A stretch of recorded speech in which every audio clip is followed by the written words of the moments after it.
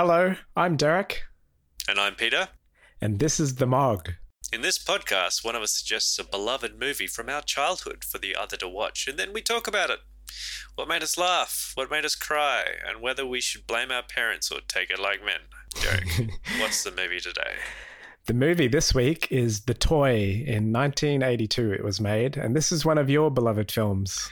Yes, and I gotta apologize to you for making you watch it, because I was surprised by this movie in many ways. It's giving me a little bit of insight into you as a person. I hope not, because when I first sat down to watch it, I could not stop the horror on my face. My wife watched as my face was transfixed with horror. Alicia watched too?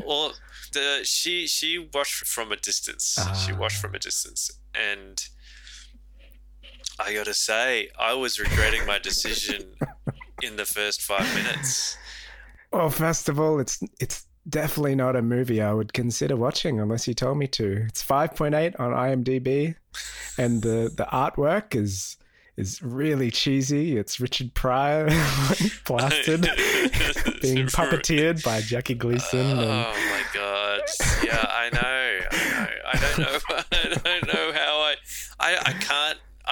I really don't even think I can tell you. What is the reason why you've given this? The reason I've picked this one is because it's one that I remember watching as a child and remembering it, and then in later life thinking, I remember I watched this movie called The Toy, with Richard Pryor in it, and I think I watched it a lot. And now I don't know why it was on our shelves. What possessed my parents to even have a tape of it? Do you remember the first time you watched it? No. Wow. No. In fact, when the movie first came on, I realized that I just could not remember anything about this movie. I must skip the beginning when I was young. Like, just whenever it first started, I'd probably be off doing something else, and then the movie would start to commence and I'd watch. I think the reason I liked watching this movie was because it had lots of toys in it. Yeah, that must have been the reason, because that's the only justification I can give for putting you through this. So you must have been quite young then. Yeah, I guess so. Did it have an impact on your life more broadly? I've got notes. Just give me a sec. I'll pull up my notes. No. Just a random film then. I think it's one of those things that has affected me subconsciously, because watching it again did remind me of stuff. I remember I used to like this film. I remember there's a scene in the toy store that I used to enjoy. Yeah. Watching it now, all I can do is apologize. Yeah, the humor it's very awkward film. Do you know what I mean? Yeah, I do. I have comments, but I'll add those later. Yeah, I think that it's your turn for the synopsis. Okay. So I'll let you explain it. So the synopsis, very briefly, is Richard Pryor's character, Jack Brown. He's a journalist, and he's about to lose his house unless he gets a job. And desperate, he begins by getting a maid's job and dresses up as a woman. Do you have memories of that as a child? I do, actually. I remember the maid outfit. I know. Completely ridiculous. I know. I love Richard Pryor. He's really great. Yeah. He was in See No Evil, Hear No Evil. And I remember seeing that as a kid. That was 1989. And that was him and Gene Wilder. So I'm a fan of Pryor. But I wouldn't say this is his greatest. No, there's probably a reason most people have not heard of this film. And so then the child of his boss, after he got demoted to cleaner. And then he gets fired. But the child, Eric Bates, is promised that he can have anything in the toy store. So he spots Jack Brown goofing off And he says he wants him as a sort of challenge to his father, perhaps, and a cry for attention. Do you have the exact quote for this? Oh, no, I don't. I do. He turns to one of the, the elderly gentleman that's looking after him. And he goes, I know what I want. I want the black man. And when they go up to him to let him know that he's been chosen for this auspicious job, they say, he'd like to take you home. And he goes on about slavery. He does. There's a lot of slavery jokes in this, at least to start with. And they go, we don't want to buy you, we want to rent you for a while. I guess this is a good starting point. That's the very basic premise of the film. And then he gets employed by the US. Bates is the father's name. And he's basically the child's toy. Yeah. Because he's so desperate for money. But go on. No, I think you're about to say what I was about to say. Oh no, I was going on something else. Well, I was just going to say that this has there's a meaning behind it. This is a story that has a message. Yeah. What message that is, I don't know. Got kind of lost.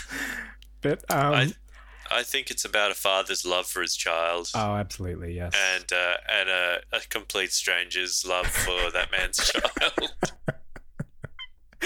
There was this really inappropriate scene where, because I'm going to mention this like right now, straight up. Yeah. This is a remake of a French film called Les Jouets. Oh, really? And, yeah, it's 1976, and it's a very different film. It's made shot for shot for most of it, like all the toy store stuff. That's all in there.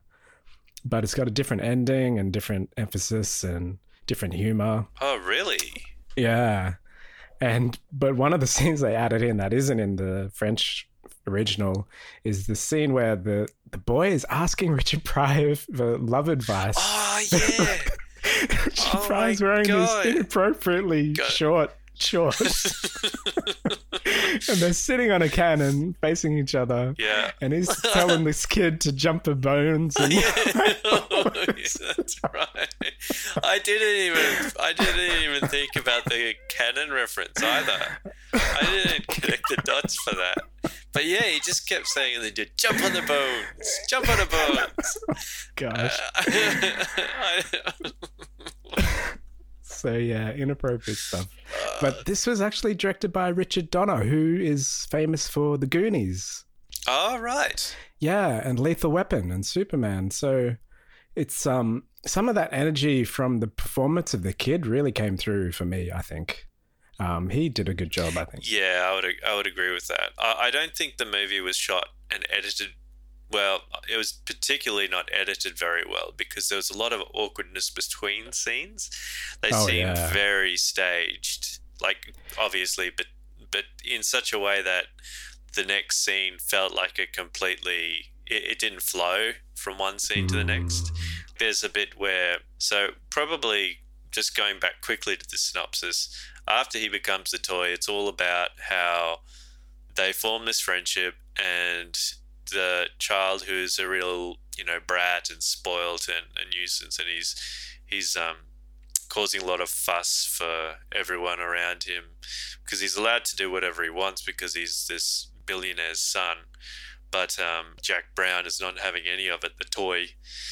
And he kind of teaches him about the ways of the world in a very nice way, I guess. The kid plays pranks on him, and the toy is often getting upset.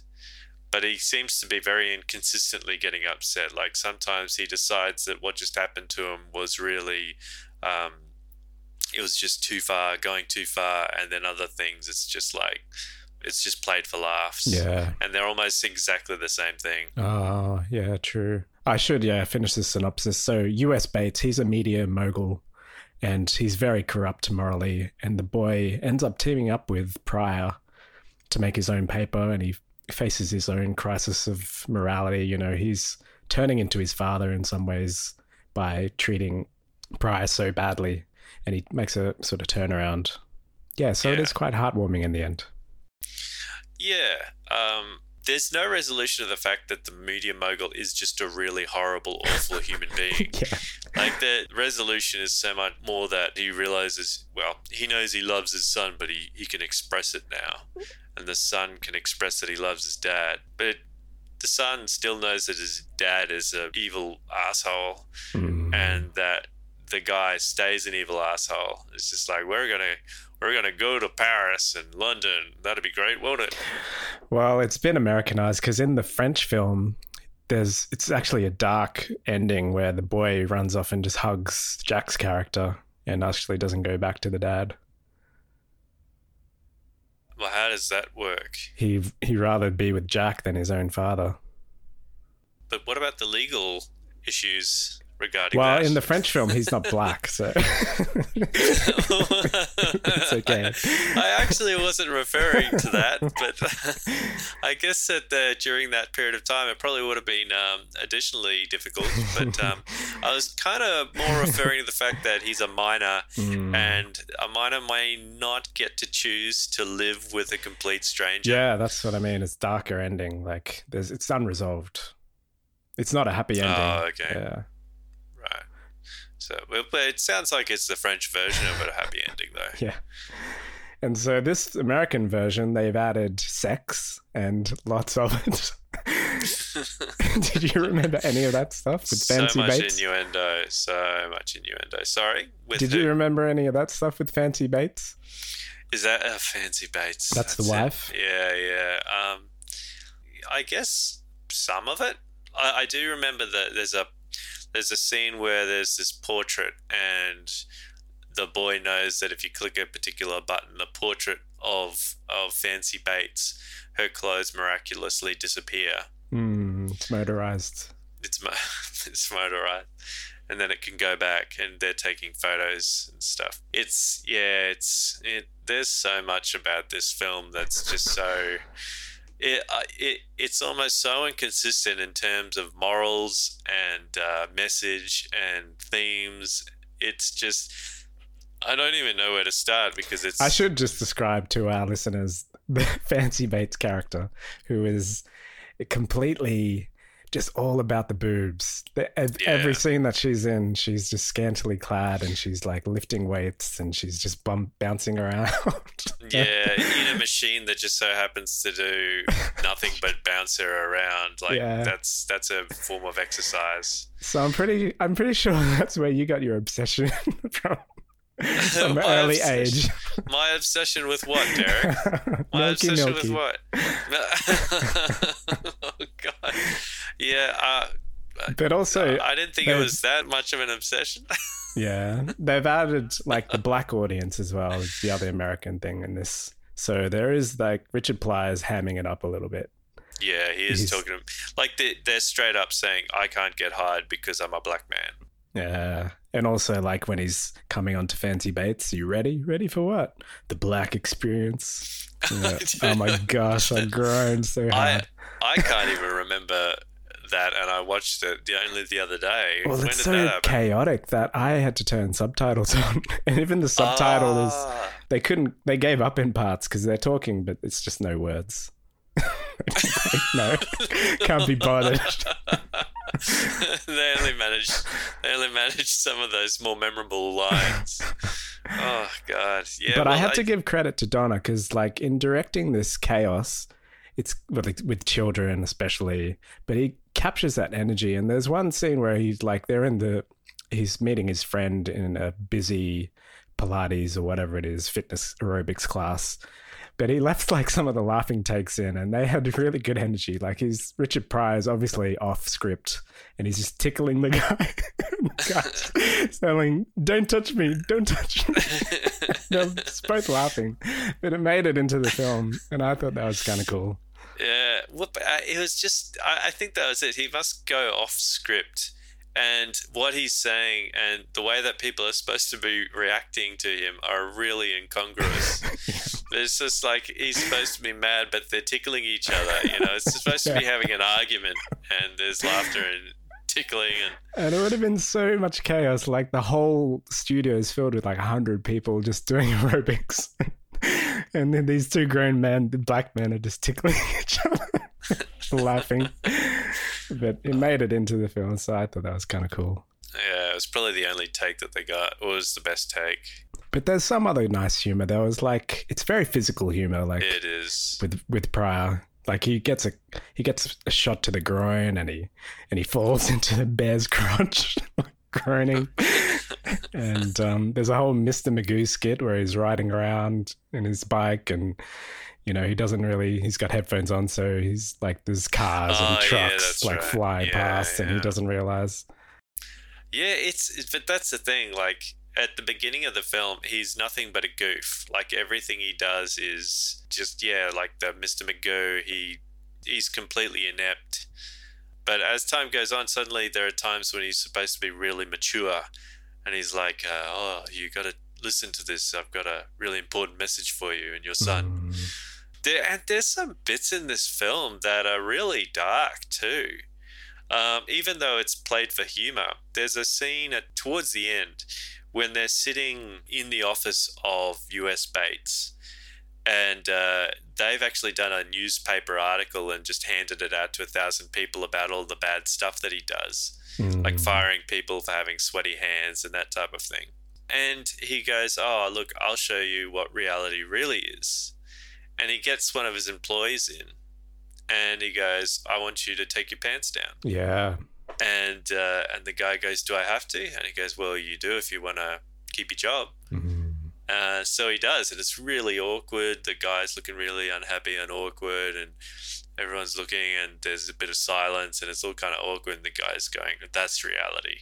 And that's really, like, I know it's played for laughs in some ways, but at the same time it's also, I found it a bit dark. There was additional dialogue at the end of that where Richard Pryor asks him, is it really that bad out there?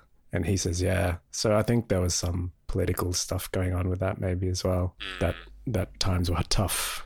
Yeah. And all the people in the household are a bit broken. The butler was one in a game and he drinks. Just constantly got scene. A martini in his hand. He's got a martini, drinks in every scene. The nanny does nothing but scream and then try to have sex with Jack Brown. She wants to wash him. Found that. Yeah. Wash his dark skin. Because she was Swiss or something. She was European. Did she say that? Did she? I want to wash your dark skin. Are you dark like that all over? Oh my God. Yeah. See, this is the thing. Like you're describing. I've only watched it recently. You're describing stuff I can't actually remember the words that they used. Yeah. Because it's just utter chaos. It is. Just the diatribes that they have between us. Yeah. Yeah. There is one thing that I do remember from childhood, and that's the piranha scene where he goes, don't go into the lake, there's piranhas. And the guy's like, oh, I don't trust you. You're always lying and just trying to put me off. I can go in here and go for a walk and into the water and it's fine. Yeah.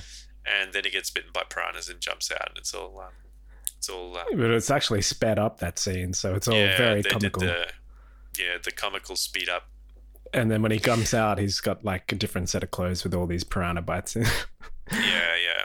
And he walks around for a while with holes in his clothes. So there's some good sort of slapstick humor going on in this film. Yeah, I just noticed in my notes that you're talking about the cannonball discussion, sitting on the cannon. They're talking about the facts of life. I did write down one of the quotes. Don't worry about your thing. Keep it in your pants. You've got plenty of time for that. Oh my God. And his name, and they made a point of saying this, is Masturbates. And he giggles to himself. Masturbates. I didn't get that one up. Yeah. But yeah, I just... When I first started watching it, and it just felt so awkward, and I didn't find it funny to start with or anything. And I was 5 minutes in and realizing that I've got an entire film to go. Wow. And you've already watched it, so I have no choice. I can't say, look, man, let's pick something else. Yeah. And then I thought, well, that's the point. That's the point of what we're doing. So, I do, yeah. It was pretty interesting to see it again. I don't think I'm ever going to watch it again, but I'm glad that I did because it's so unexpectedly different from what I remember. And I don't remember much, but I don't remember half of what is in this film. Yeah. I found that one, like I always try and see the redeeming qualities. I really thought that Scott Schwartz, the kid who played Eric Bates, he gave like pretty moving performances when he's reconciling with his dad and, you know, he's trying to change his ways to become friends with Pryor. That were really quite good performances. Yeah, he did do a really good job. I mean, even right at the start, I mean, it's hard to make a kid who's designed to be annoying at the start, but also you are supposed to empathize with him. And I think that you do kind of get some of that through all the chaos. Yeah, you definitely do. Like, by the end, you can see that he's sort of turned a leaf, especially when he's like very busy trying to put out the paper to bring justice to the workers of his father's empire. Yeah. The other thing that I noticed was that US Bates, or US as they like to call him.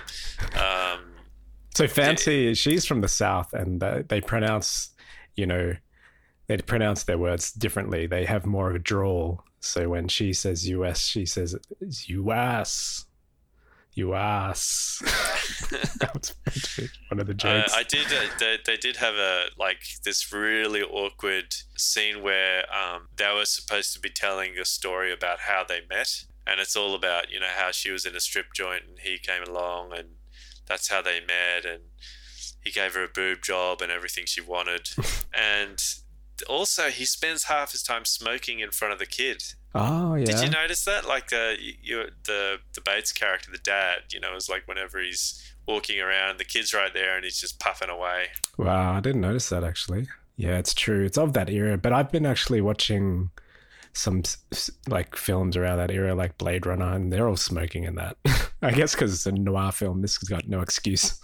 It's not so much the smoking, it's the smoking right in front of the kid. That kind of, I thought, that's another good moral lesson. There's a lot of moral lessons that I learned from this. I guess they never really knew about it back then. This is 82. Yeah. It wasn't as such a big of a no-no. Well, nicotine is not addictive, so... Yeah. So, are there any key takeaways for you from this?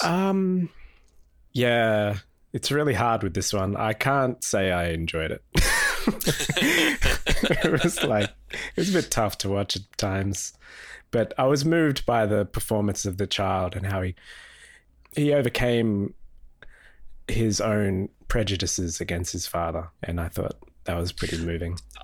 Did he overcome his prejudices, or was he able to just tell his dad that he loved him? Well, it was all done very quickly in the last scene. Yeah. So you never know, I guess. But like nothing. I guess the thing is that they now are able to talk to each other and express themselves. But that doesn't mean that the relationship is going to be hunky-dory in the future. Well, which is why I was more in line with the French version where there's nothing resolved. It's like that rings truer to me, because if he is such an asshole of a dad, of course his son's not going to be close to him. But the American version needs a happy ending. Yeah. And lots of boobs and the black audience. There is a great scene towards the end as well where, you know, they've kind of all made up, and the dad goes up to Richard Pryor and says, next year it's going to be 1 week with me and 1 week with you. The kid. Yeah. I was thinking the dad splits even between his own child. And that's 1 week out of a whole year as well. Yeah, that's all I could take.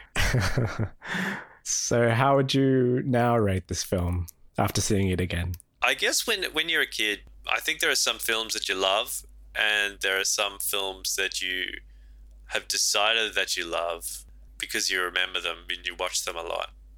This is the latter.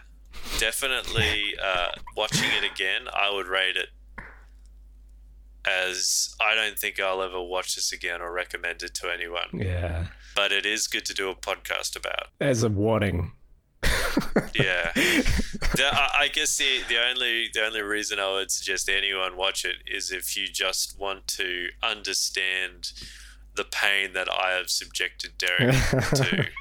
I would recommend See No Evil, Hear No Evil, 1989.